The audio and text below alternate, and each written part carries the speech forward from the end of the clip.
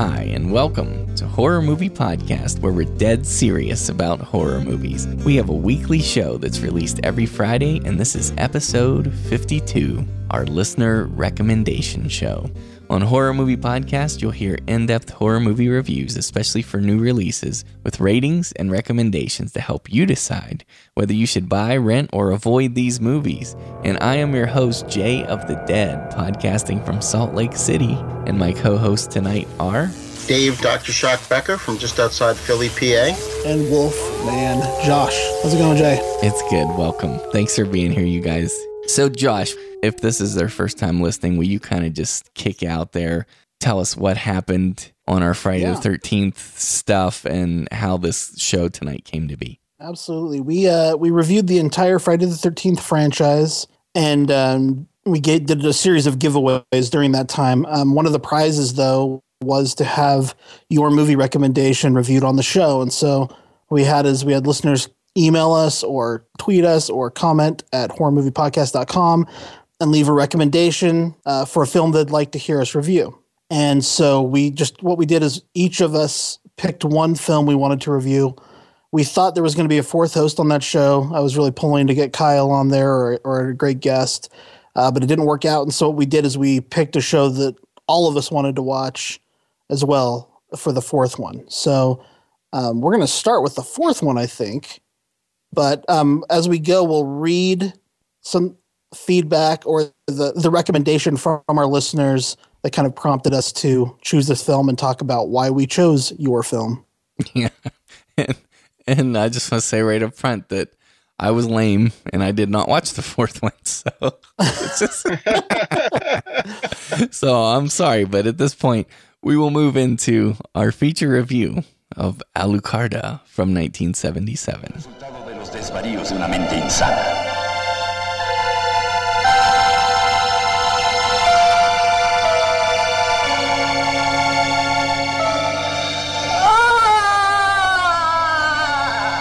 Justine! Daniela!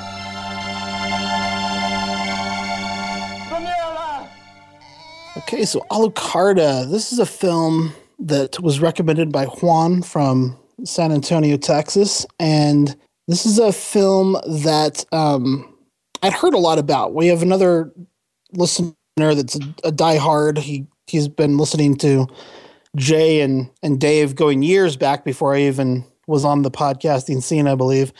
But his name is Chris XS, and this is a film that he's recommended to me several times. And as I watch the film, I can see why Chris likes it. yeah. So that made itself obvious, right? But this recommendation did come from Juan. It's a 1977 Mexican film, and this is Juan's recommendation for it. He says, this one might be better suited for the Wolfman's Got Nard segment, just because of the sheer amount of controversial content. Here are a few words that come to mind when thinking about the movie: sacrilegious, violent, graphic, sexual, perverse, extreme. Having said that, the movie is beautiful to look at. There is some incredible imagery here, even if it's graphic in nature, and the movie has a lot to say. It's not those things listed above just for the sake of it. It's a very smart film when taking into account the time when the film was made and the social conditions surrounding the film and the people who made it.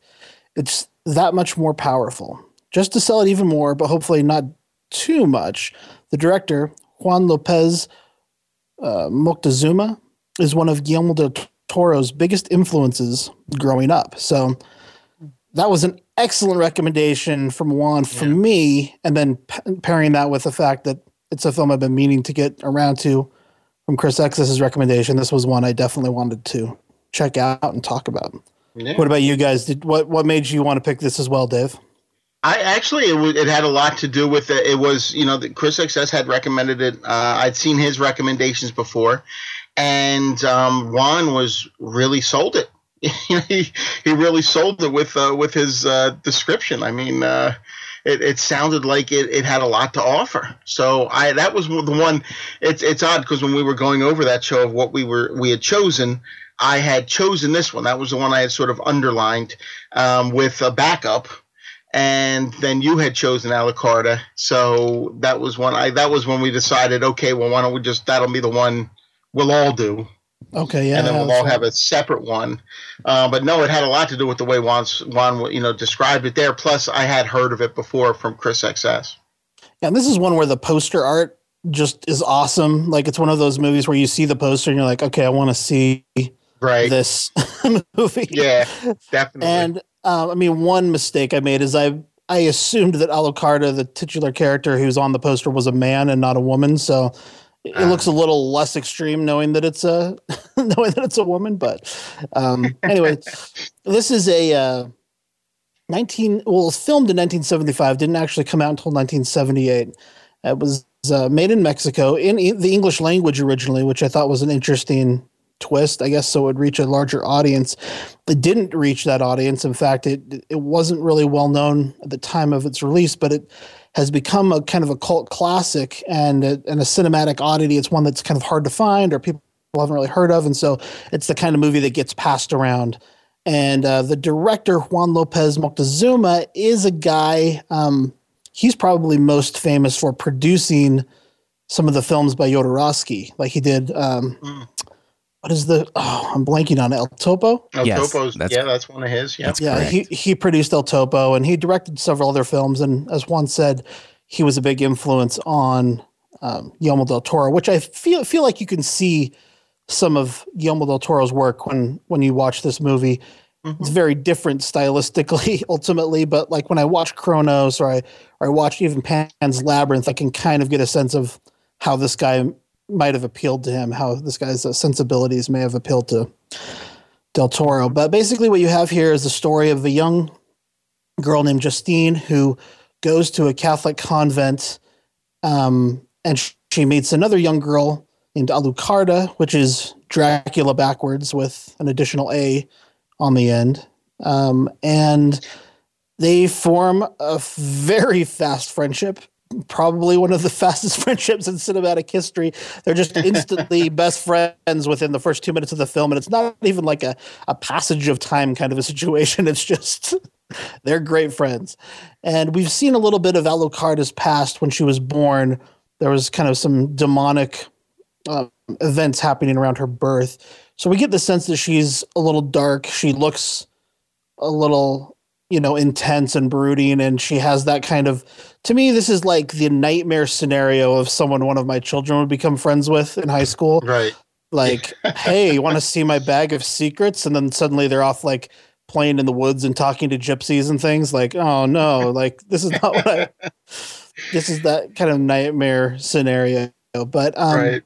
They become fast friends. They do run into some gypsies in the woods, which is a bizarre scene. And at that point in the movie, I'm thinking, oh, this is going to be like a Troll 2 kind of experience. Like this is that so bad it's good kind of material. Like this is a really wacky hunchback, like leprechaun man with a German accent here that I'm looking at. And this movie is going to take some bizarre turns. And it absolutely does. They eventually start participating in some orgies and some satanic rituals and all kinds of bizarre visuals ensue.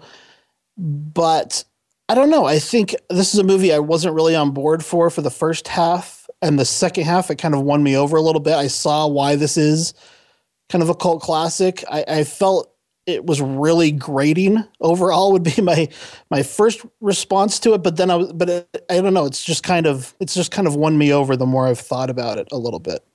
Very sacrilegious, very kind of in the face of Catholicism, which is obviously the major religion in Mexico, especially in 1978. And so I don't know. Interesting movie. It was definitely worth watching, and I'd love to talk a little bit more about it. Dave, what was your response to it?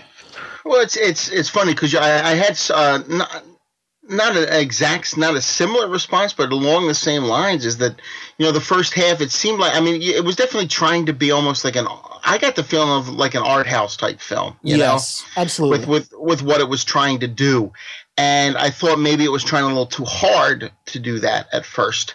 But like you, I did eventually get sort of wrapped up in this thing. And with, I don't know what it was. It really was an in your face movie. I mean, the things they were saying, and you could see why this was so controversial just from that alone. I mean, forget the nudity, forget the orgy scenes.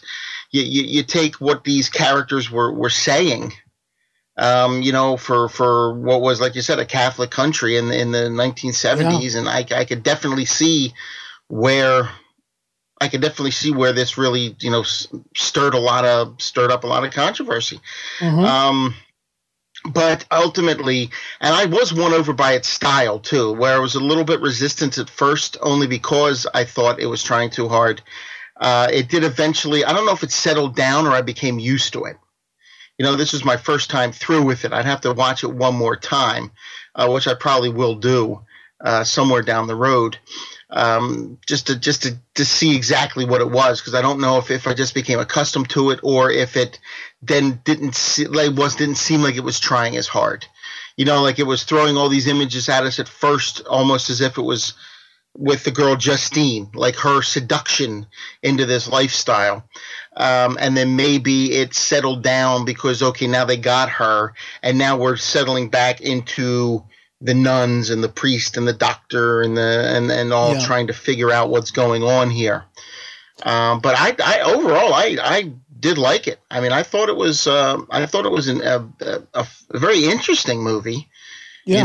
I'm not that familiar with Mexican horror. I'm not really either. And I think this was as good a place as any to start, I'm assuming. I'm guessing that's why. That might be why Chris was recommending it to us. I mean, to say, hey, here's a good place to sort of, dip your feet in. Yeah, I think it's one that, I guess both Juan and Chris both have, Mexican backgrounds, heritage. Yeah. Obviously, Chris more directly living in Mexico City, but it's definitely, I think, a film you could kind of be proud of if it's from your hometown. Like, this is like, right, check out this crazy movie. It's, to me, it definitely has an art house feel to it. As in fact, again, because it's called Alucarda, I assumed this was going to be a vampire movie. It doesn't really. I mean, there's some vampire-esque moments, but it's really more of like a satanic possession. I don't know. It's a bizarre mixture. This is kind of like the monster, not a monster type of film as well. But it's interesting. I mean, it would definitely classify it as an oddity. I feel like it's kind of like 1/4 art house film, 1/4 like really bad schlock film, and then half just kind of interesting cinematic oddity. And then definitely obviously exploitation thrown in there as well. Oh yeah, there's a lot of it. Yeah, there's a lot of that. It has that very. And this is the thing. I'm usually not one for psychedelic stuff in movies. It's just not I just have zero interest in that usually. And so I was a little bit worried about that also when I found out that this guy was heavily influenced by Jodorowsky and had worked with them and stuff. But it wasn't really that. There are some kind of scenes that are a little trippy, but you are dealing with kind of this taking over someone's mind and this possession. And this film has been compared to The Devil by Ken Russell. Yet again, we keep mentioning him on the show. It's been compared to The Exorcist, and it's been compared to Carrie, all of which preceded this film. And I do think I can see those influences in the film for sure. Yeah. There's no doubt. And even, but some of the imagery in it, like there's this one scene, and I don't know why it bothered me, but there's one scene where I guess it's like this one of the young nuns who had befriended Justine and was sort of realizing, I guess, what was going on maybe before everybody else is praying. And it's interspersing with scenes of Justine and Alucard, and she's praying for her. No, it was actually that was when they were interspersing scenes of the orgy. And she's praying for the soul of Justine and please, and please God, please Jesus, save her. But when they go back to her, then she's levitating. Yeah. And crazy. I don't know why, but that just sort of, I was like, whoa, that just really I was taken aback by that. And I think this movie has several images like that. I don't know that, and it might just be because of the time frame. It might be because of the presentation. I don't know that there was ever a point where I was terrified watching the movie. but there was always a sense of unease as you're watching it. It wasn't like super scary in the sense of it, of tension building or something, but it was scary just because it's so bizarre and so I don't know. I did really find some of the parts pretty grating. They're just long scenes of just people just shrieking, screaming, that will go on for 5 minutes. It's like, here's a woman fully nude, fully covered in blood, screaming at the top of her lungs for 3 to 5 straight minutes. Like, it's just a long time for a scene like that. Right. But it is in quotes fun, I guess. I think the finale, especially the big finale of this movie, is pretty awesome. Like, it has a Carrie moment kind of thing going on at the end, and it's awesome. I really enjoyed that scene quite a bit. I was looking at this, and Alucarda was supposed to be 15 years old. I think it's pretty clear that she was not 15 years old. 28 years old, maybe. Yeah, right, exactly. But even still, I guess, I don't know if that was what raised some of the controversy too, that this young girl, probably not at that time. I'm guessing maybe that wasn't as big a deal back then. Right. But yeah, there's no way this girl was 15 years old. Oh, I wasn't thinking of Alucard. I was thinking of Justine. Justine looks really old to me. Like, yeah, she does. She does. She looks like she's in her 30s. 15. Yeah. They're supposed to be 15 though. Well, yeah, it's an orphanage, I guess so. Yeah, but Alucarda, she was supposed to be 15 years old, at least in the description I read. Who knows if that's correct? I think I saw that on Wikipedia.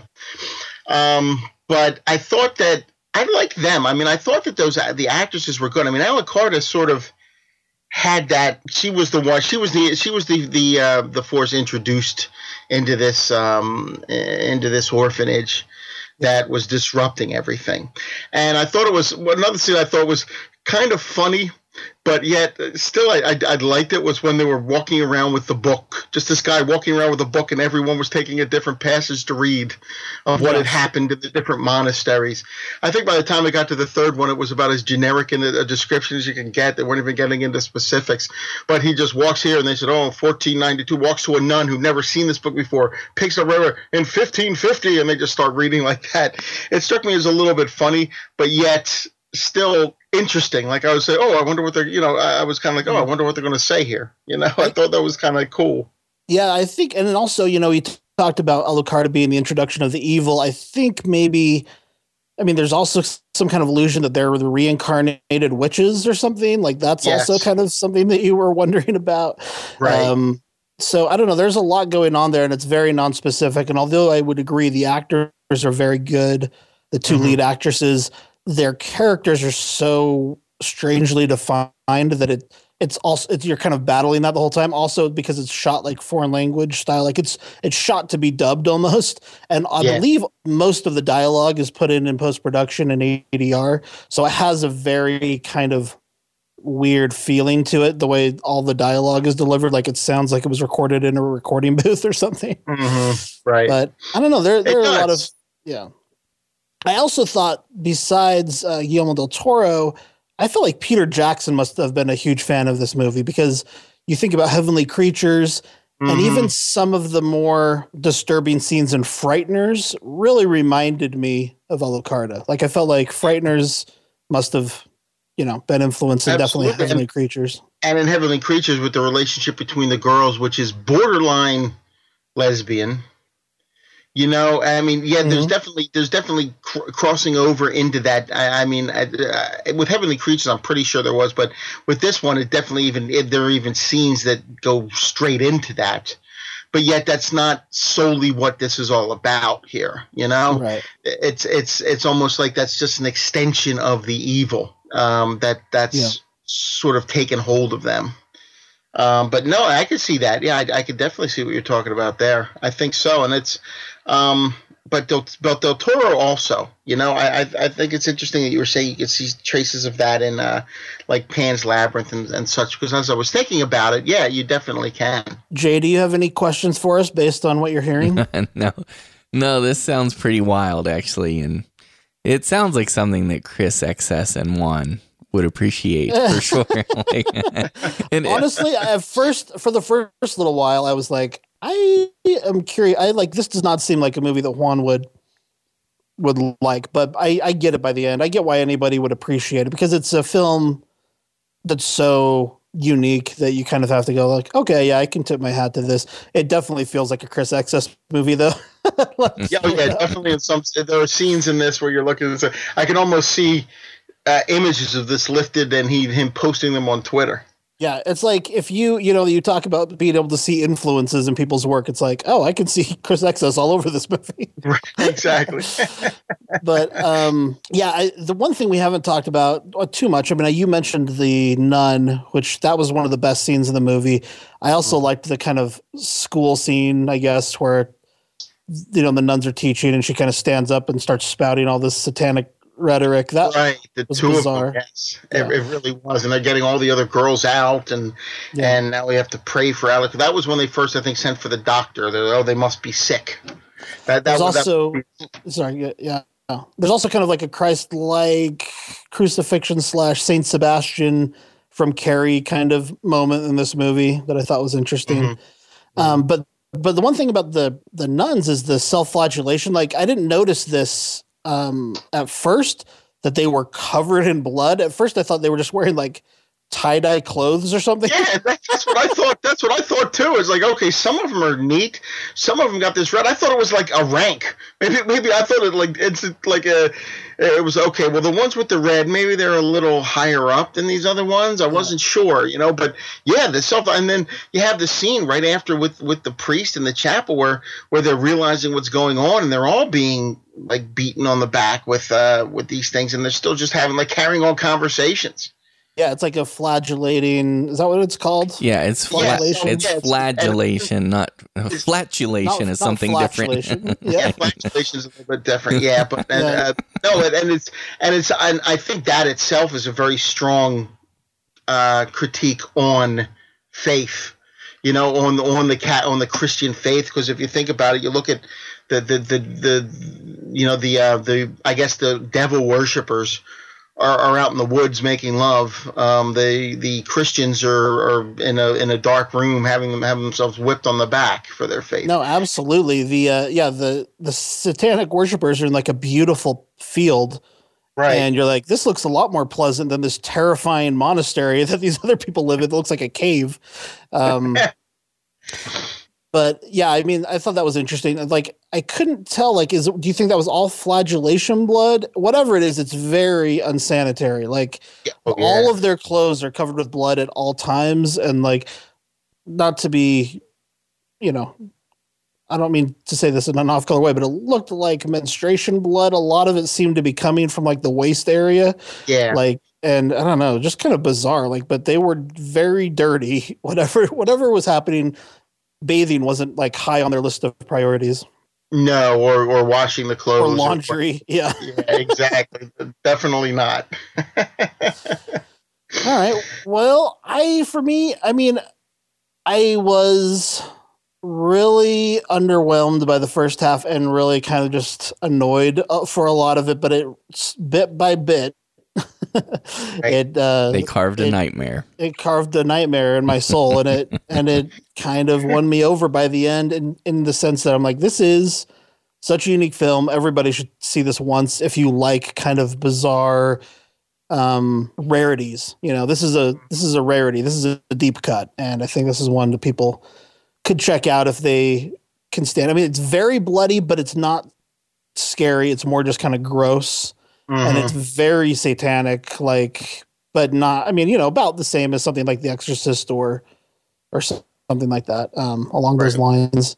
So know that going in. Not my favorite combination of elements, to be honest. And also because I was hoping this might be another art house vampire movie, but interesting enough. I would give this a 6. I would say it's a rental.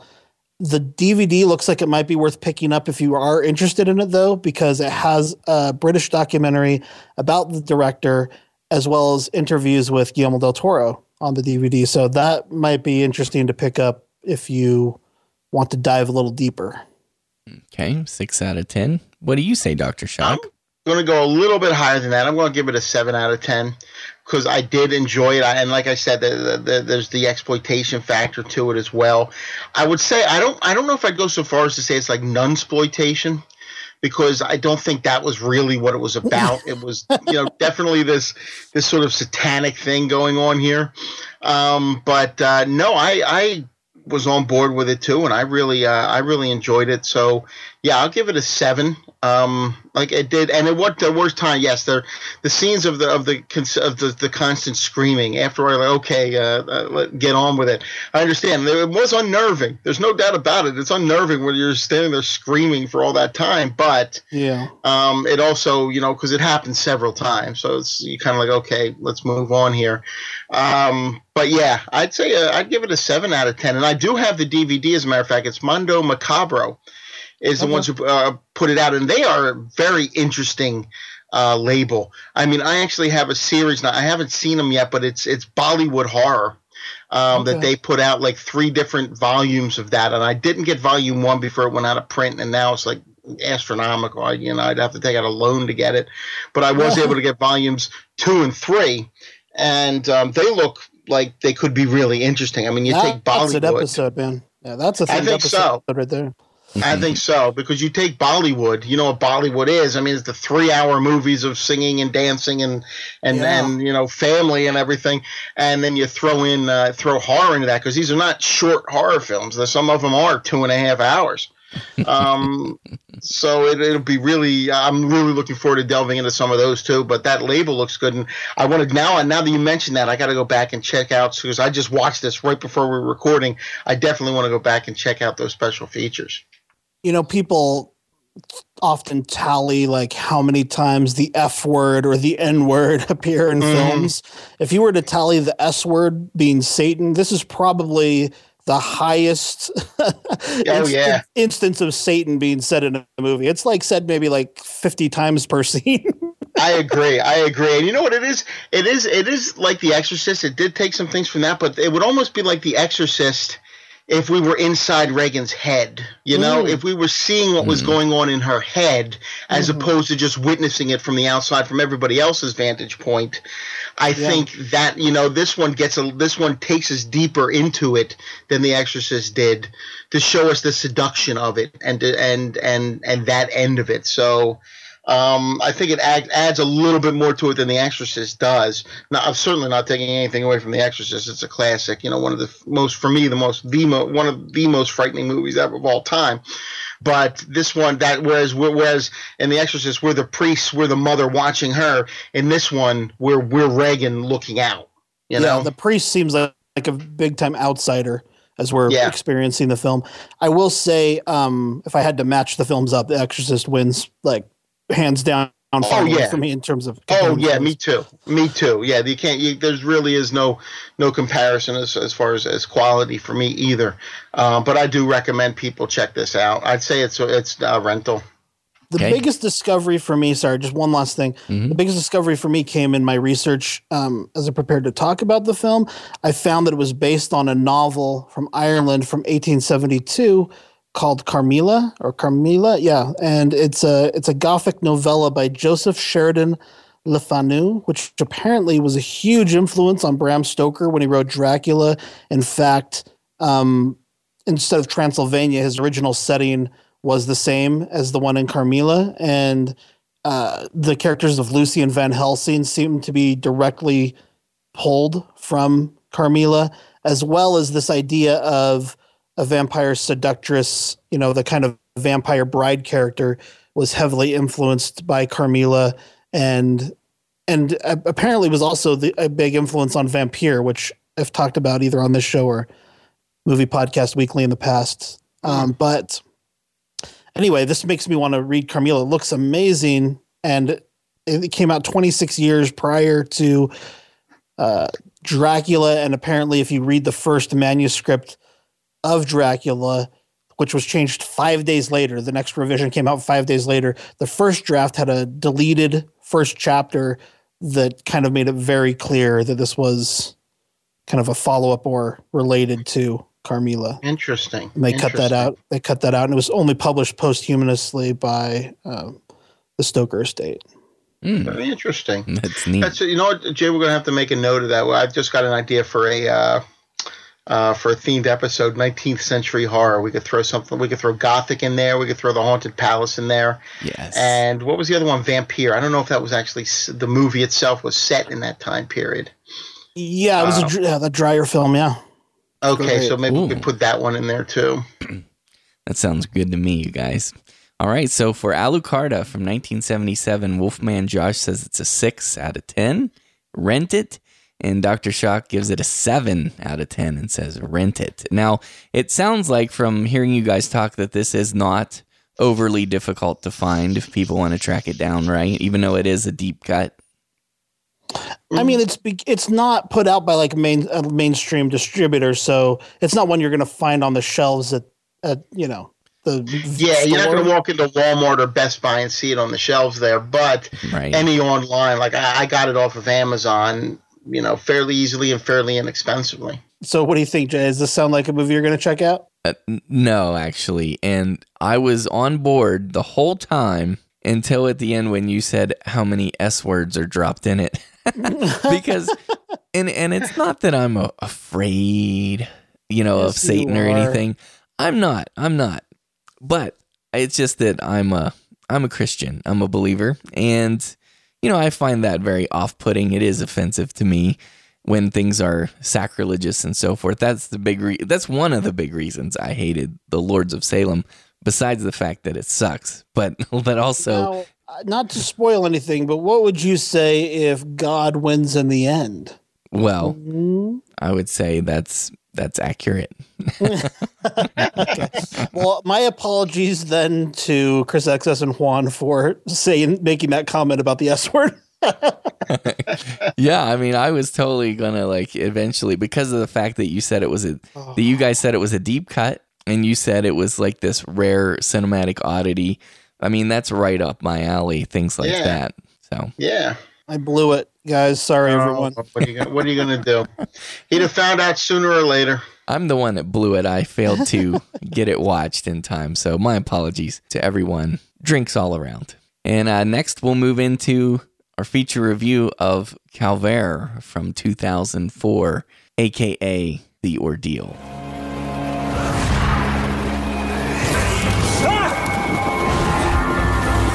Vous pouvez m'aider? Ma camionnette démarre plus et j'ai vu sur un panneau qu'il y avait une auberge dans les environs. Monsieur Martel! J'ai du monde pour vous! Désolé de vous réveiller, mais je suis tombé en panne avec ma camionnette. Il y a longtemps que personne n'est venu, mais vous inquiétez pas, les chambres sont propres. Okay, you guys, this is the part of the episode where I show up to work. Because I didn't do much. I kind of took the week off. Not really, but anyway, this is a recommendation by Tony is on Fire, our friend from Buffalo, New York. And he says in his email that he sent to us, he said it's my under the radar film choice, The Ordeal or Calvaire from 2004. This is a Belgium film that gets grouped into the French extremism category. And all I will say is it is extremely disturbing on a whole different level than you'd expect. And he says, the Wolfman might need balls of steel instead of nards for this one. So the tagline to this movie is, what's the worst that could happen? It was directed by Fabrice Duwels and also written by him as well as Romain Protat. And as he said, it is a Belgian film, French film, and it has, it's in the French language, obviously. And so it's subtitled, right? So if you are not a speaker of French, then you'll be reading subtitles for this. Now, according to the Google Translate site, the literal French to English translation of Calvaire is Calvary, which should not be confused with the 2014 Irish drama by the same name with Brendan Gleeson, right? This is different. And it seems clear from moments in this movie that Calvary refers to the site outside of Jerusalem's walls where Jesus Christ was crucified. And it doesn't appear to be this thematic through line or anything. It's just one aspect of the film, and you'll understand when the moment comes. I won't describe it any further. Now, as I said, the English title for this is The Ordeal, and I think that's actually a much more fitting title for this movie. And even though it was released in 2004, it has the appearance of a 70s film, which is one thing I really love about it. And if I were to describe this on Twitter, just kind of put out there 140 characters or less little description, I'd call The Ordeal a French version of Deliverance if Deliverance were a horror movie and if it only had one protagonist. Are you loving it so far? Because I know you guys like Deliverance. Oh, yeah, I'm a fan of Deliverance. Absolutely. Yeah. Now, see, if people are familiar with Deliverance, that's a movie from 1972, I believe. It's excellent. It's one of my all-time favorites. It's not quite a horror film, though it is certainly horrifying at times. Yes, absolutely. And I'd classify that one as a drama, adventure, thriller. But the point is, if you love Deliverance, then I think you also love The Ordeal. So this is definitely one right now. Put this on your list if you love Deliverance. Now, recently on Movie Podcast Weekly, I think it was Shannon who recommended that we watch a movie called Southern Comfort. Have you seen that one, Doc? Oh, that was Walter Hill, I think, directed that one. I have not seen that, but I actually just picked up the Shout Factory put out a new Blu-ray of it. Okay. That I picked up because I've heard some really good things about it. I've not seen Southern Comfort though, but I would. It's high up on the list of things that I know I need to check out. Yeah, it's pretty. It's Deliverance-esque. It's in the same vein as these films. It's often and there's equated. Another movie. Yeah, it's like what was another one? Rituals from the 70s. I think it had Hal Holbrook in it. Was along those same lines as well. The hunters go out and they're being stalked by somebody. It seemed like there was a group of them that came out probably post Deliverance. Nice. That would definitely influenced a lot of them. But I do have that on the list to check out. Yeah, so I mean, it's kind of along those lines, but so The Ordeal here, though, it's like a stronger, weirder incarnation of that same premise. And for those who don't know, here is the premise. This is set at Christmas time. Technically, it opens on December 23rd. So if it's December 23rd for you, or you want to get some horror movies on December 23rd, you can combine this. You can do a double feature, watch The Ordeal and watch Wind Chill, because those are both occurring on December 23rd. I think that's cool. Anyway, just a little side note there. So Mark Stevens is the lead character. He's played by Laurent Lucas, or maybe it's Laurent, right? And he's a singer. And as the film opens, he's performing at this retirement home community for these elderly people. They obviously adore him. And he's okay at what he does. He's young, probably late 20s, early 30s. And this obviously is not his dream gig. Now, I'm not going to go point by point on this movie or anything. And I will not reveal any spoilers to you. But I'm describing this opening because it's not really significant to the rest of the film. And it gives you a good flavor of the movie, and it leads into a real-life experience I once had. So as this character is leaving the old people's home, this one older lady makes a sexual advance at him, and it's very sad and disturbing at the same time. And this lady looks kind of creepy. She kind of got under my skin a little bit. So I used to do this very thing. This is a little personal note with Jay of the Dead here. I'm a musician, and back when I was starting up and trying to get pay my dues, I would perform at nursing homes. Just like this guy. I play piano and play guitar. There are other places to pay your dues, Yeah. I know, but here's the thing, Wolfman and Josh, I got a good heart and everything. Oh, actually, so you were saying it was probably pleasing to them. I was curious. That's awful. Who is more receptive? People in a nursing home or drunk people at a bar? Like, what's the ratio of people actually paying attention to your music? Boy, that's really hard because the people in the nursing home are kind of just out of it, kind of like in this vegetative state, and people in a bar are just annoyed by you and not paying attention to you.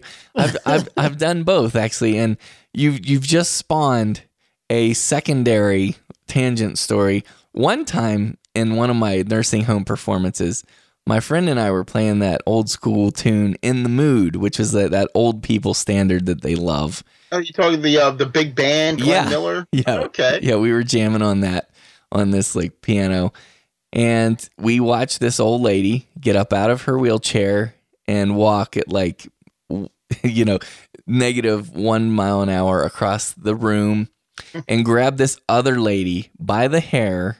She was in a wheelchair as well, and started trying to yank her and drag her out of the wheelchair. And and the woman in the wheelchair who was being yanked by her hair, she said, "Oh, she's crazy. She's crazy." And we were, the best part of this is we were recording our performance, the audio version, and we actually had it on tape for the longest time. I'm sorry to report that I lost that. Otherwise, I would insert it here. That would be awesome. I would love that. I would love to hear that. Jay of the Dead is inspiring violence in the elderly with his music. That's right, baby. But I was anticipating, this woman this was her and her husband's song, and she was going to dance with his ghost, and I was just ready for this really romantic kind of story. I'm telling you, after seeing It Follows, in all seriousness, I probably would never be able to play a nursing home again. Because if they get up and start walking toward me, because of that scene in It Follows, I'd be freaking out. But anyway, back to the tangent at hand. One time after one of these just magnificent performances, my good friend Bill and I, we were packing up and getting ready to leave and stuff. And this old lady grabbed his butt. She grabbed him by the butt and she said, "Hey, baby, roll me." And you know what I mean.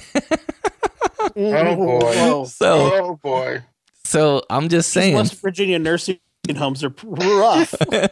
this was a West Virginia. That's true. It was a West Virginia nursing home, Moundsville, West Virginia. In fact, for our introduced that from the Bill reference. Yes, Bill Barnes reference. Yeah. Yes, Bill Barnes. Exactly. Yes. Wow. So anyway, that's my story, and the reason I told all that is because there are similar shenanigans in the beginning of this film, and I'm like, oh, I relate to this character. Like, I know what he's going through. But anyway, the premise is he's driving somewhere. He's on a trip. He's driving his van. It breaks down, and he gets stranded in this backwoods type of community. And in fact, IMDb gives Belgium?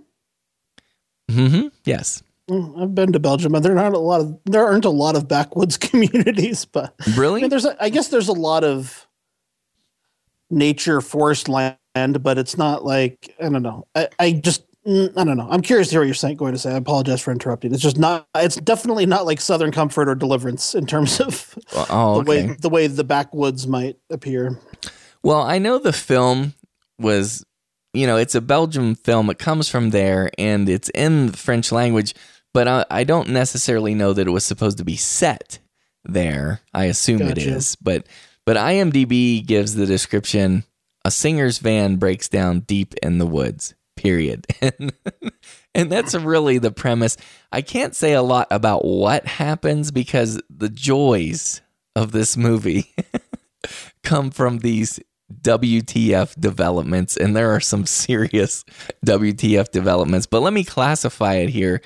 In terms of a genre classification, this is a drama first, okay? A survival type horror movie second, and a horror movie third, right? It takes forever for the horror elements to enter. And when they do enter, I mean, the hardcore horror fans out there would probably say they're mild, but I'm telling you, it is disturbing. It really is. And the reason that it kind of perked me up on the survival horror bit, because it has that formula to it where it's a situational horror film. There is a perishing predicament where the longer he's stuck in this situation, the worse it becomes for his well-being and for his survival. And so there are moments, because it is so bizarre, this goes places, you guys. I'm just saying, it goes places that it's probably supposed to be somewhat humorous, even though I wouldn't call this a horror comedy. There's one of the first really alarming scenes. I actually laughed. I was kind of laughing. It's not funny, really, but it's so disturbing, and I wish I could talk about it more, but I just want everybody to be surprised when they see it. So anyway, he breaks down near this inn nearby, and the innkeeper takes him in, and there's this community of people, and it's really kind of bizarre because the community appears to have no women. I noticed that's never really underscored, but there's no women to speak of. So he'd have been better off back at the nursing home.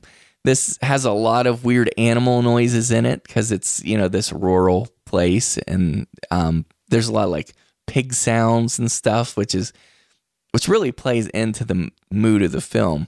And speaking of the mood, it's interesting because this film does not have a musical soundtrack to speak of. There's no musical cues with it, and there's not scary music or creepy music. It just kind of plays like, it's just somebody filmed these actual events happening.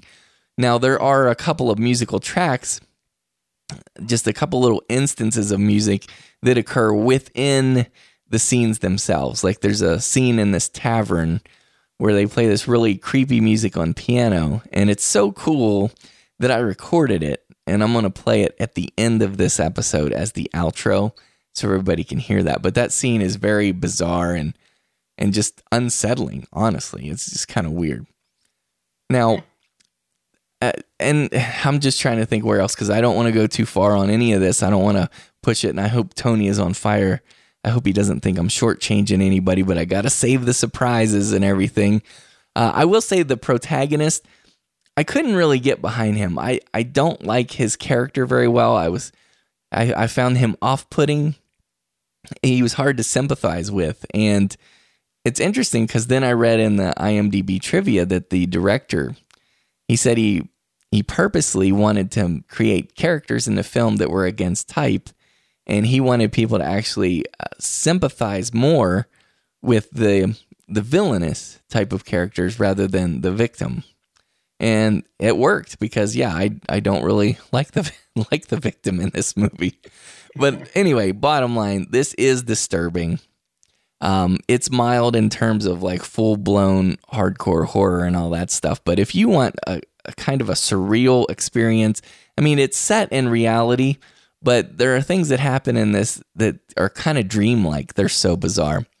And so, if Deliverance had been pushed farther into a horror movie, you'd have this here. It's a drama, survival horror film. I give it a 6 out of 10, which is a good rental.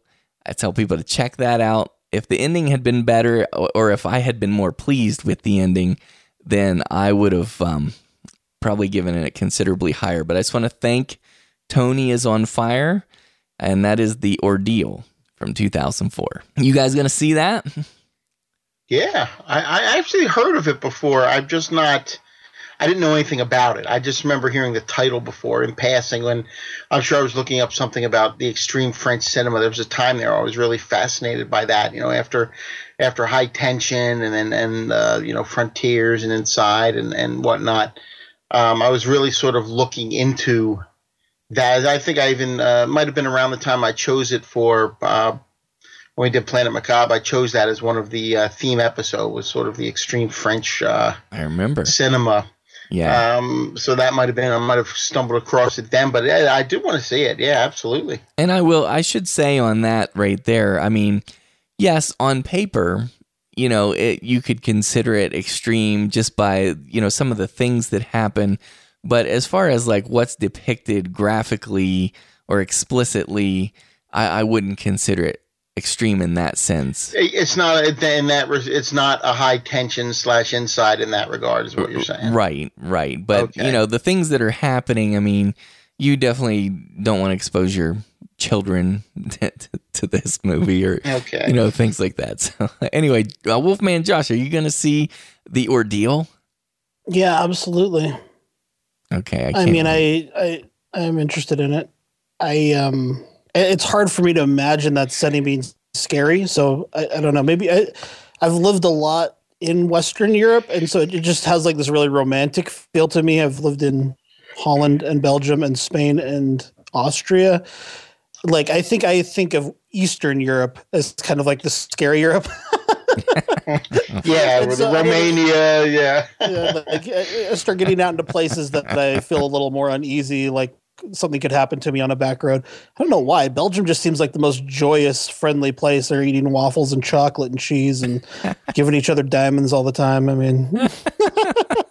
well, and that I will say this too in response to your comment that I think this movie is particularly effective to males because I guess the victim character here is a male for one thing. I'm sure females could find it scary as well. Just want to say that, but because we males, you know how we are. There's a lot of machismo among us, and we fancy ourselves as, you know, take charge guys who could take care of a situation. But the fact that this male gets trapped among other males in this community is very unsettling. So I think it'll work on you.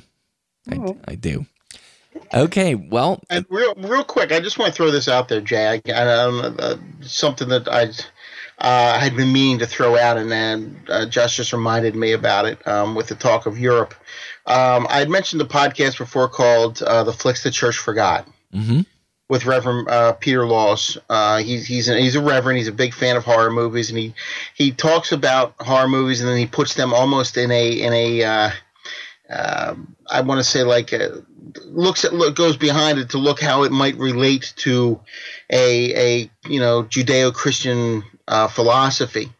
And how maybe other religious people can identify with these movies because he grew up liking them. But he, on one of his recent episodes, he took a trip to Transylvania, and he actually went for a walk at night by himself with the microphone, with his I guess microphone out into the dark of Transylvania, and just took a quick little walk at night. Which I thought was pretty brave. I mean, even just listening to it, you're like, wow. I don't know if I would do that even. But I've been meaning to throw that out there, and it just seemed like it's good a place, and I need to throw that. So it's The Flicks the Church Forgot. And I don't know what episode it was. I don't have it in front of me right now, but he did that. It was one where he took a trip to Transylvania. Well, if you track it down, just send it to me, and I'll link it in the show notes. And yeah, he must have had a lot of faith. What were you going to say, Wolfman? I'll just say, and again, relating back to my Carmilla research, he probably should have gone to Styria because that seemed to be the original location of Dracula. Okay. Wolfman just called him out and said, "You wuss, that's not the real place." Went to the wrong country, bro. That's hilarious. All right, and at this point, we'll move into our feature review of Murder Party from 2007. This is the party. We've been planning this for weeks. The invitation said murder party. If some jackass is dumb enough to come here, then he deserves to die. Look, I don't think we actually thought someone would be stupid enough to show up. It's a white male. He's perfect. Think beyond splattering blood on canvas. When our masterpiece is complete and the coroner's report is back in, it will read the cause of death. All right, I chose this one. This was recommended by Christian B, I believe. Christian Bale. Yeah, Christian Bale, right? Okay, but in the comments, they put more than anything, I would really just love to hear what you guys have to say about my choice for little-known horror gem, Murder Party, a great horror comedy making fun of the Brooklyn art hipster scene. And that is a lot of what this movie is. Just to set it up, there's this guy. His name's Christopher. He obviously a very lonely guy. He lives in this small little apartment with his cat, and he finds an invitation to a costume party, and it's called Murder Party. So what he does is he gets this old box. He makes his knight's costume out of it. Gets his pumpkin that had been smashed. His pumpkin had been smashed on the front against like the front step of his door leading up to his apartment. He got that. He made some quick pumpkin bread out of it, threw some raisins in there, and got this together with a bowl of candy corn and went to Murder Party. It was in Brooklyn, printed out directions to it. But when he gets there, he finds, a handful of people there in different costumes, and he is it turns out that he is not so much the guest as the main attraction, because it is an actual murder party. And in order to try to impress this artist friend of theirs who has access to a large sum of grant money, they're each trying to figure out the best way to kill Christopher for art, and then maybe hopefully then they get this grant money. I really like the costumes. As soon as he walks in, you got two of them there. You got the replicant from Blade Runner, that Daryl Hannah character. Yes. was the one girl, and then the one that really got me was the Baseball Fury, the guy from the Warriors. It was just as a Baseball Fury who just kind of sits off in the corner for a good chunk of the movie. He does eventually make his presence known in a big way. But for a big chunk of the movie, he's just sort of off in the corner, not really participating, smoking dope, and just every now and again chiming in when they ask him a question. And the werewolf is Macon or Mason Blair from Blue Ruin. Oh, okay. And then I was assuming the guy in the vampire looked very Interview for a Vampire. I believe his name. I believe his name is pronounced Macon, as in bacon. Macon. I could be wrong, but I not think Mason. I gave it both, didn't I? I tried. Yeah, you did, and I really admired it. So anyway, that's the setup for this movie. I chose it. Well, I'm going to be honest with you. I chose it because I had it on DVD, and that's what drew it to me initially. But I hadn't seen it yet. And I thought, okay, this is great. I can check this out. I finally have a reason, because this is I want to say, is this a Magnet release? I think Magnet put this out on DVD, and I really do love Magnet. They're like one of the labels that I'm drawn to. There's it was originally a Magnolia release, which is owned by the same company. I don't know if Magnet picked it up when they formed, but yeah, maybe that's it. Yeah. But no, that was the main reason I chose it. But I'm glad I did, because I did think it was a fun movie, and there are scenes in it where I did laugh. I mean, even early when he's in his apartment, he walks into this room, he wants to sit down, he walks in with this candy corn and a drink, and he looks at the cat, and just the way the cat's looking at him, like, what, you want me to move? It's not going to happen. I thought that was the way they captured the look on the cat's face. It was pretty funny. But then as he gets there and things sort of carry on. I mean, I'm trying to remember the characters' names now. They're not coming back to me. There's this one girl who was almost trying to be like the calming influence on the group, and it's funny because she says, "I've come up with a way that everybody will be happy, but nobody dies." And then she finds out. Then she asks him, like, right there's, are there raisins in this pumpkin bread? She's eating the pumpkin bread while this guy Christopher is tied to this chair, and he's like, yes. And she's like, are they organic? He's like, no. And she's allergic to them. Well, she's got to sit down because it makes her dizzy. Well, she ends up falling. She hits her head and ends up dying. So she never even got a chance to throw her idea out there as to what she wanted to do. But it was funny because at that moment, I did sort of realize how the movie might go. I didn't know if it would definitely go in that direction, but it turned out that, yeah, it did sort of follow along those lines, but yet it was still enjoyable. And I think some of it had to do with the characters. On the Wikipedia page, there's a quote here, and it really does sort of fit. And I don't know about this. The name is Jeremy Saulnier. I don't know if that's how it's pronounced. That's correct. Okay, but his quote is, "It's the Breakfast Club with chainsaws and hard drugs." Well, he's the director, but yeah. Okay, well there you go. And that's a lot of what this is, and you do get those interactions. Then this guy shows up, the one with the grant money, and he's an arrogant SOB. And he brings this guy along, like this I don't know if he's Russian or definitely Eastern European, he's like the hitman. He's got a gun with him, almost like a gangster type, but it turns out he works in his parents' pierogi shop. But you got this mix of interesting characters, and then they take what is that? Is it sodium pentothal? Is that the truth serum? Oh, yeah, I don't remember. Yeah, but yeah. they take something that's like truth serum and they sit around and they start like confessing all of their,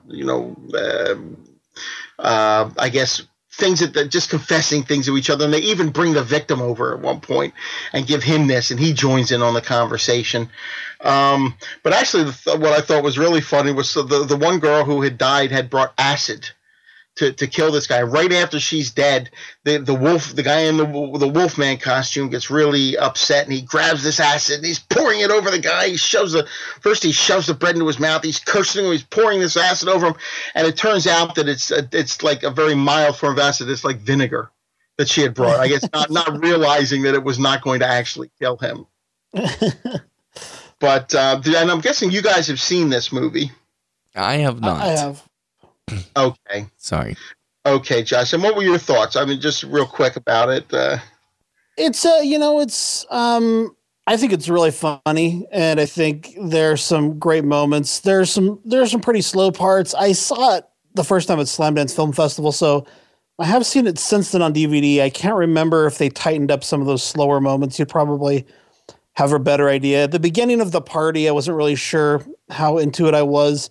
But it goes off toward the end. I mean, it gets crazy, and this is like there's some big splatter moments during this movie that are really just shocking and funny. And absolutely, yeah. That's where it gets. It eventually gets to that point, and it's jarring in a way, but it almost seemed like a natural progression too, just with the way everything was going. It does.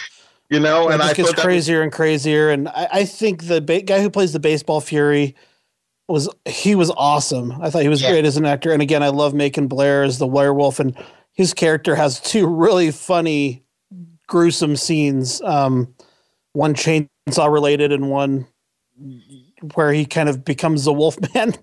Yes, exactly. Which is awesome. Yeah.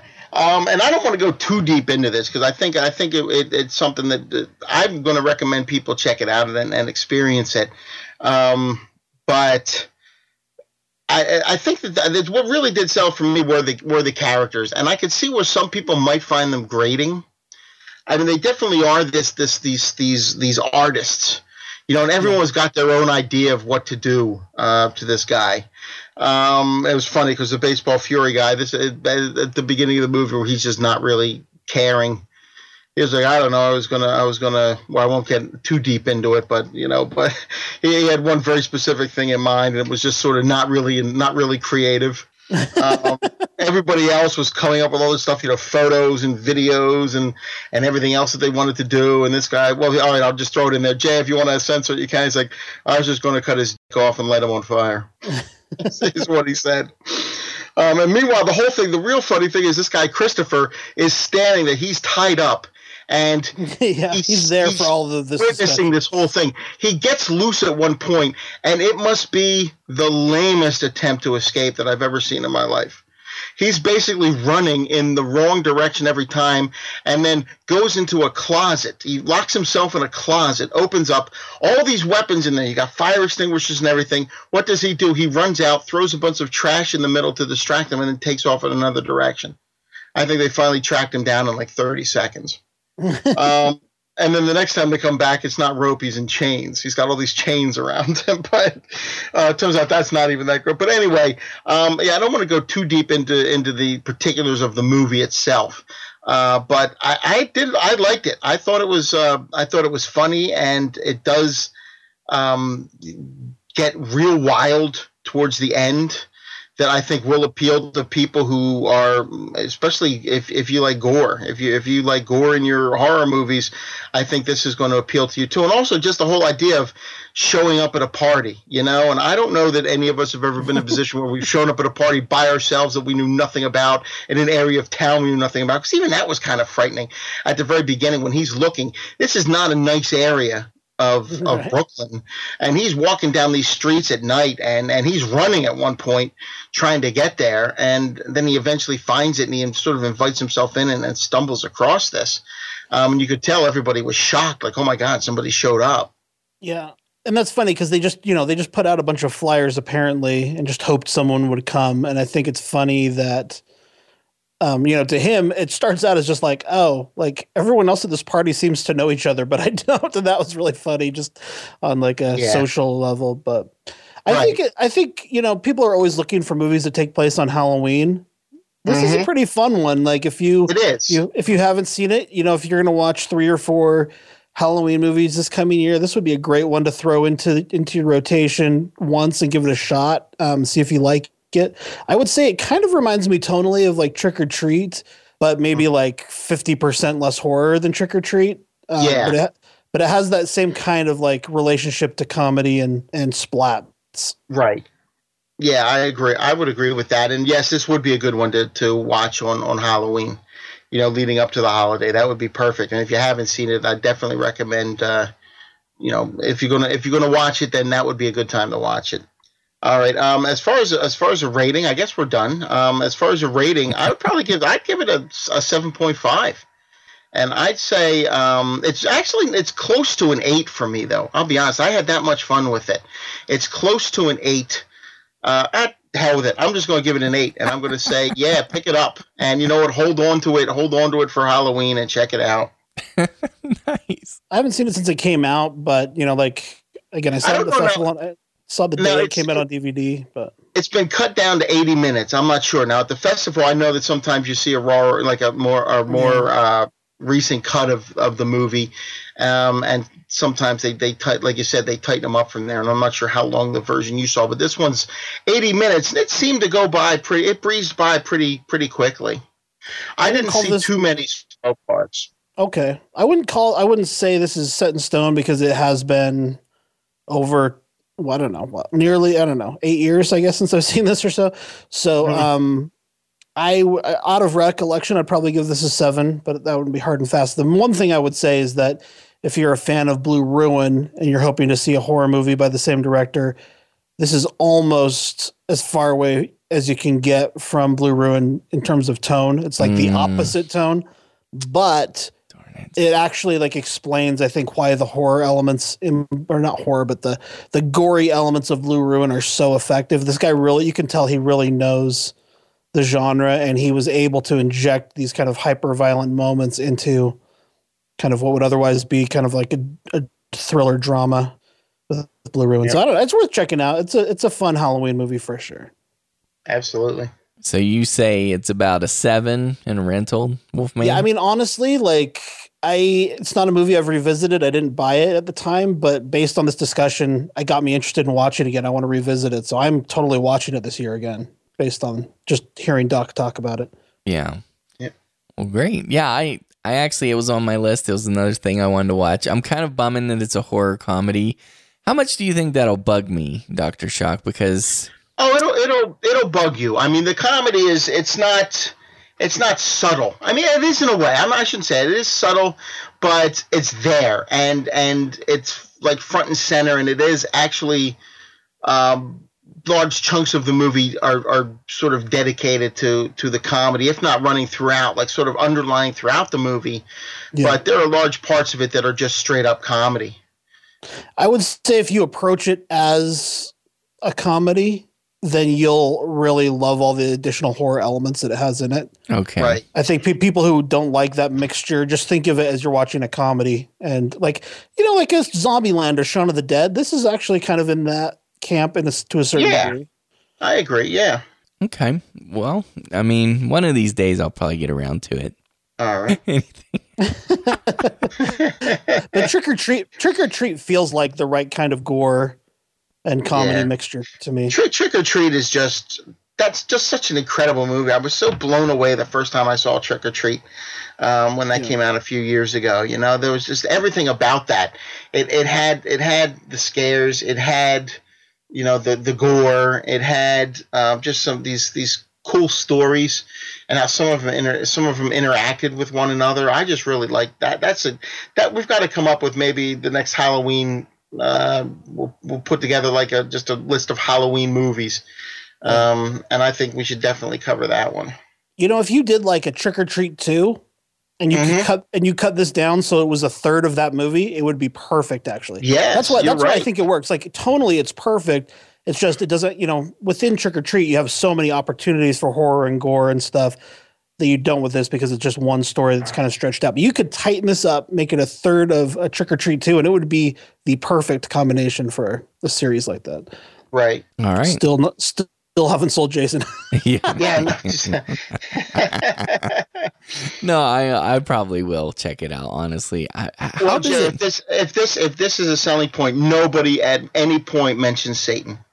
Okay, that's good. That's positive to me. Yes. There are no weird chair gags. Right. And no hair pulling. Tell me there's no hair pulling. There could very well be some hair pulling. There might be some hair pulling, but nobody, it's in the mood is not playing at the time. So okay, hair pulling. See, at the nursing home, the hair pulling was awesome because the hair puller wasn't invisible, and so it didn't look stupid. But nobody's invisible in this. Okay, good. I'll tell you what, though, there's something about those retirement communities. My son, when he was in Scouts, we went and it was the Christmas, and wow, it was like cold. It was probably like 6 degrees outside, so everybody's bundled up. The minute you walk in there, you could be in a t-shirt and shorts because they keep those things that seem like 98 degrees in there, just because I guess everybody's so cold all the time. But we were walking down around this area to sing these carols, to all of the patients and people who live there. And there was a woman who was in her wheelchair slowly dipping forward, falling asleep. She was fast asleep, just slowly dipping forward, dipping closer and closer and closer to the point she was going to fall out of her chair. All the kids, all the adults are looking at her. A few said, "Oh, she's gonna fall," and the nurses weren't really reacting. So when she's just getting forward and forward, you're like, well, at some point she's going to fall out of her chair. Well, about 2 minutes later, we came back around the other way. Basically, what they had done is put another chair in front of her so that her head hit that. Oh, that's a nice. So there she is with her head flat on this chair, as opposed to falling and hitting the ground. That's messed up. Yeah, it's definitely not a place you want to go to liven up, to make yourself happy for the holidays. Let's put it that way. Oh, wow. Okay. All right. Well, with that being said, I loved it. Let's move into our next feature review of Martin from 1977. You see, people don't understand what's wrong. They think that I'm a monster. They think I'm a vampire.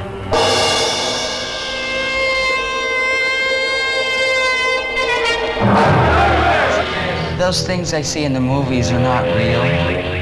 I don't have a whole lot of women. It's nice to watch them. I watch them a lot all the time. I have to be sure that nothing goes wrong. I follow them. I plan. I'm very careful. I have needles now. I can use them. I can put them to sleep. And it doesn't hurt. I have to do things that I don't necessarily like to do. But I want to stay alive. I do need blood.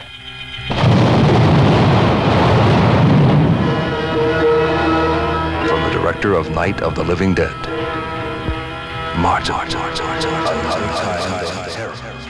Okay, so for my pick, I chose Martin, and this was recommended by Dino. He says, my recommendation is George A. Romero's Martin from 1977. When we think of Romero, of course, we think of zombies.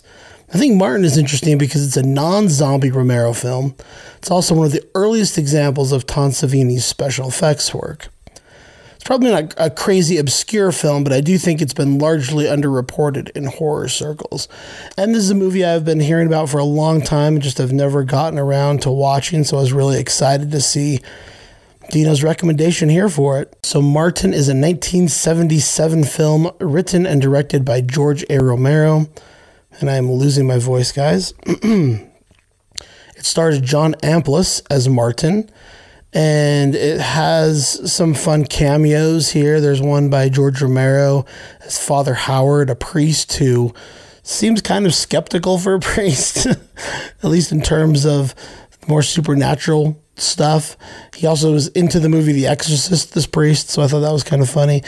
There's also a small cameo by Tom Savini, who, as Dino mentioned, did some of the special effects makeup for this movie. This is one of his earliest films. I think it's like his third film or something that he did special effects makeup for, but definitely an early one, and it led to his next collaboration the year afterward on Dawn of the Dead with George A. Romero. So it's cool that this is the film that they came together on.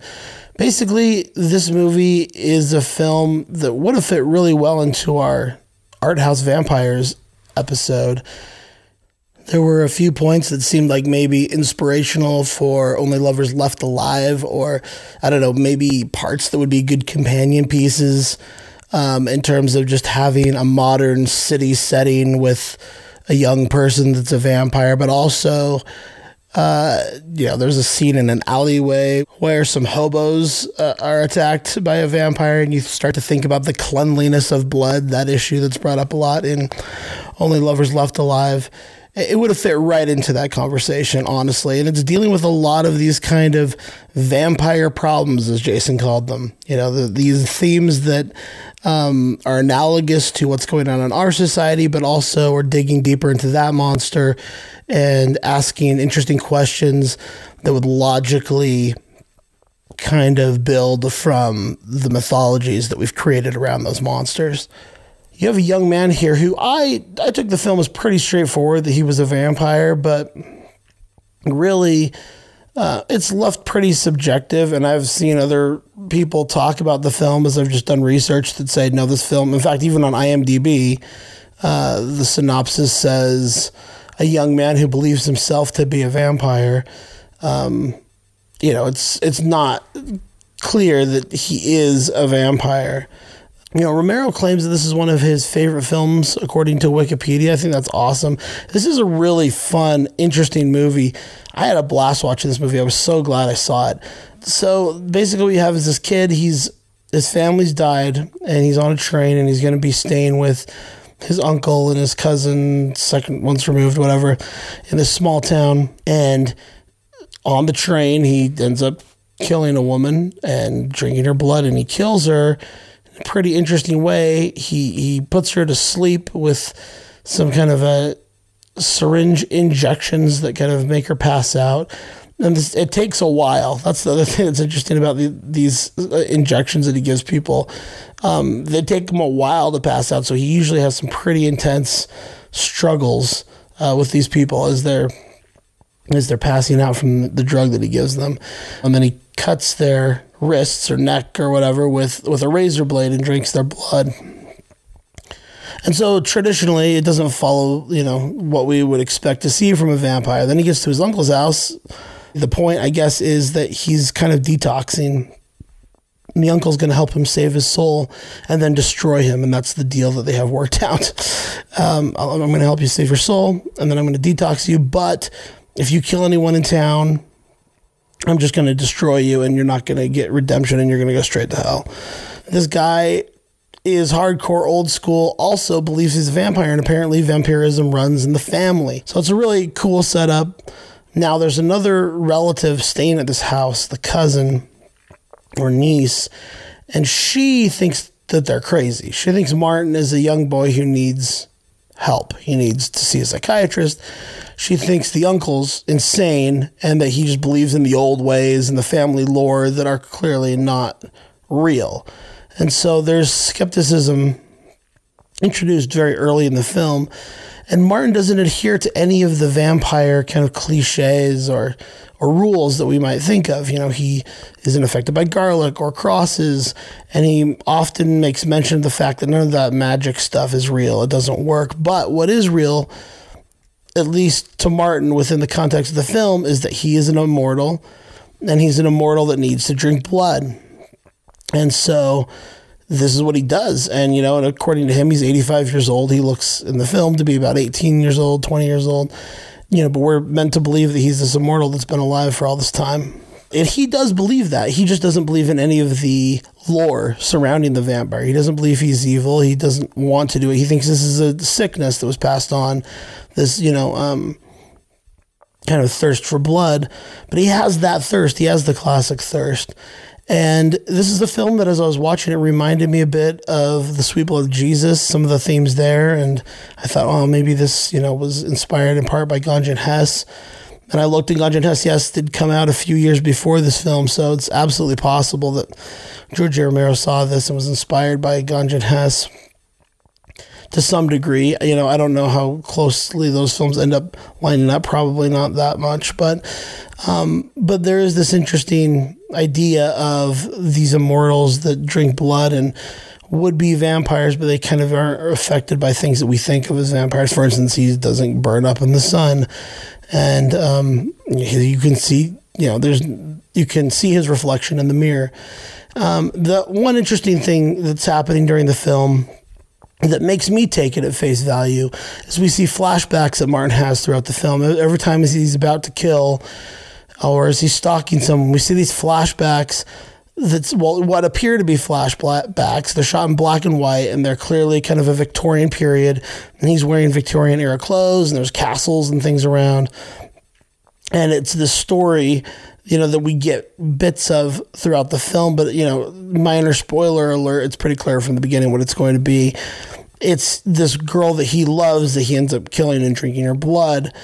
And that is kind of interspersed. We get more and more of that story as we go throughout the course of our modern narrative, contemporary narrative. And it was exciting. It was a really interesting film in some ways. It works as a big portion of the film is a home invasion movie. I would say one of the best scenes in the movie, and it's really long, is him going into this woman's house to feed on her. And there's an unexpected person at the house when he shows up, and he has to deal with that situation. And he is not super powered. He doesn't have, immortal strength. He doesn't have the ability to hypnotize anyone, Bela Lugosi style. He doesn't have any of these vampiric qualities like fangs that you would think that he would use to subdue someone. He just has these syringes that he carries around with him.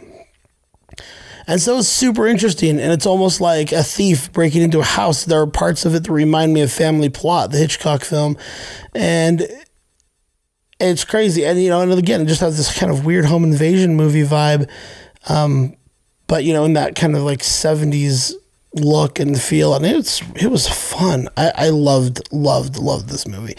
It's dated, and I don't love the actual vampiric elements of it, but I do like its use of the vampire monster or mythology to kind of explore the things that they're talking about in this film. But it really was a lot of fun to watch. If you like 70s movies and, and you don't mind that it's a little low on traditionally horrific vampire elements, there's still quite a bit of blood. It still has a lot of fun and tension and terror in it, I think. It's a fascinating film. There's also an element where he's talking to a late night radio host about what he's going through. I didn't think that was handled very well, but it did remind me of Psycho 4. And I wondered if Psycho 4 was kind of inspired by this as well. That idea to use the late night radio DJ for him as kind of his confessor that he can talk to. Lots of cool stuff going on here. Really, fun kind of unraveling. There are some scenes that do seem really slow and unnecessary and 70s weird and just kind of boring. It's also interesting to consider that if this is not a vampire movie, then it actually does have some major home invasion elements. It's really about this guy who's a crazy serial killer, druggist, rapist, which, actually, because I didn't really think about the film that way, it's on your mind as you're watching it because, he's not killing people in a traditional vampiric way. But man, if I was to reimagine the film without the vampire element in mind, or just, saying this is all in his head, you could really rewatch this and have a totally different experience. So there's a lot of good about this movie. There's also a lot to not love. I mean, the cinematography looks really dated.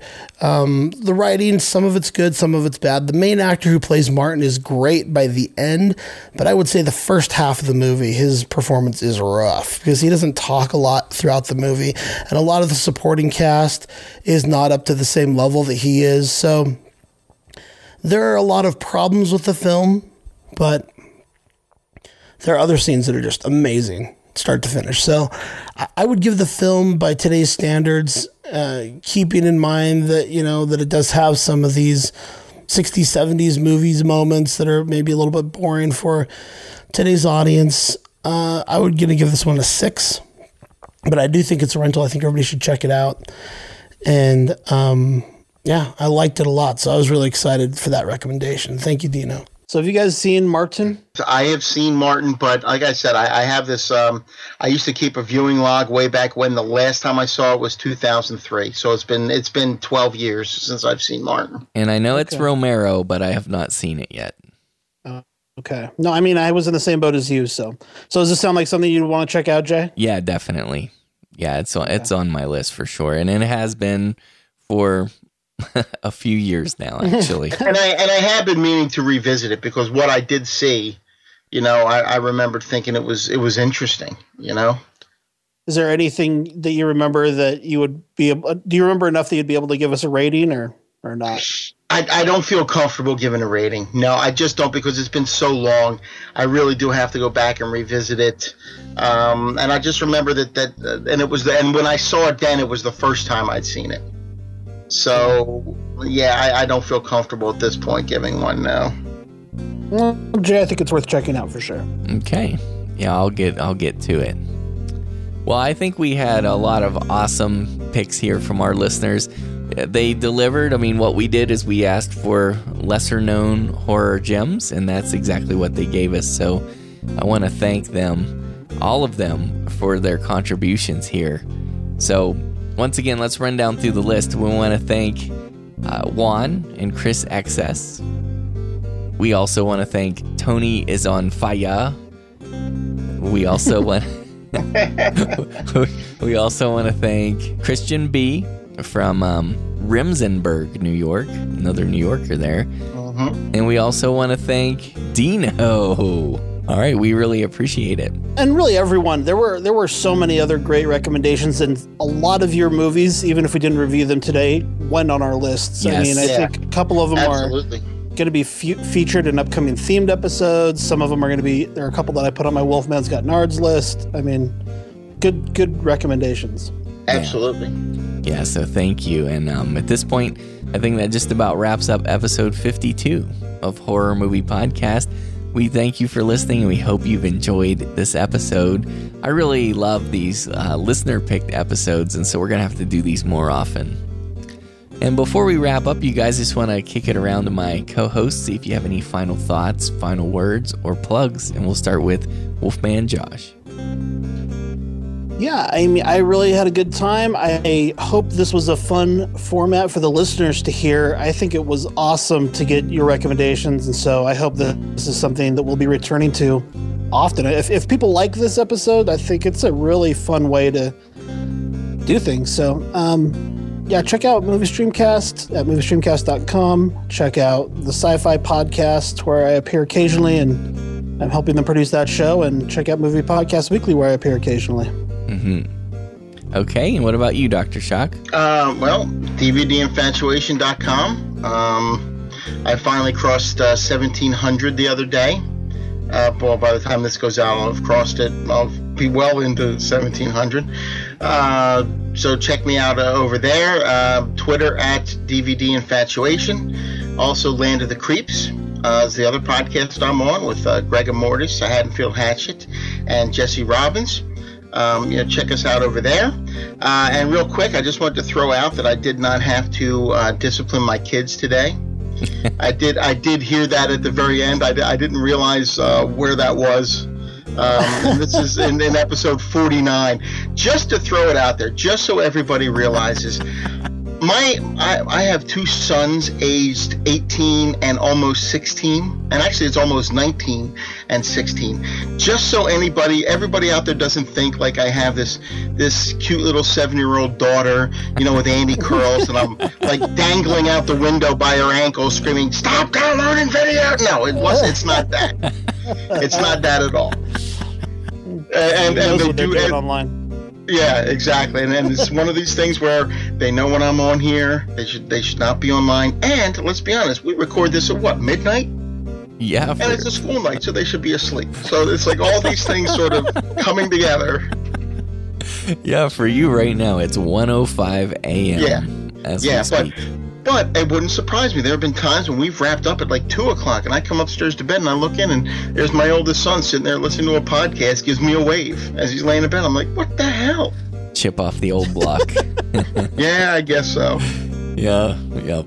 Well, that's cool. Now, I bet that nobody ever thought anything negative other than it was just freaking hilarious to hear you say that. I didn't see any negative comments, but for anybody out there who might have been like horrified that I've got all these kids cowering in a corner and I'm taking their devices away from them, but it's not the case. So that's nothing. I do that tourist trap so pretty to my 4-year-old daughter. Yeah. All the time.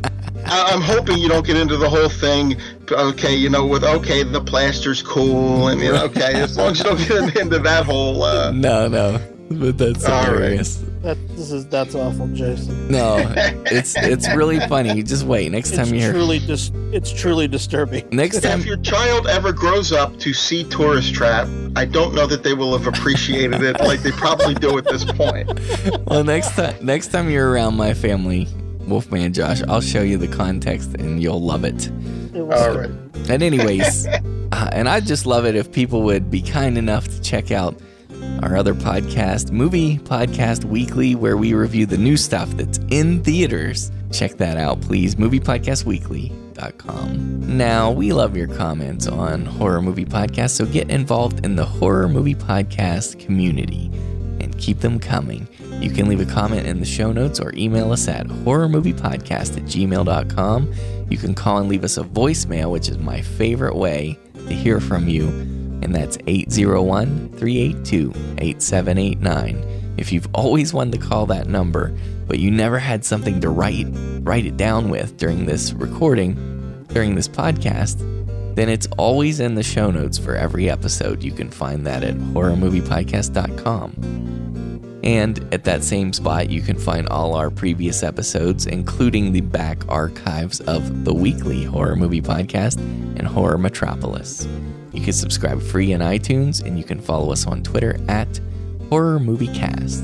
I want to thank Fred Ingram for the use of his music for the Horror Movie Podcast theme song, and you can find more of Fred's music at fredericingram.com. I'll have that linked in the show notes. And I think that's it for episode 52. So thank you for listening. And join us again next Friday for Horror Movie Podcast, where we're dead serious about horror movies.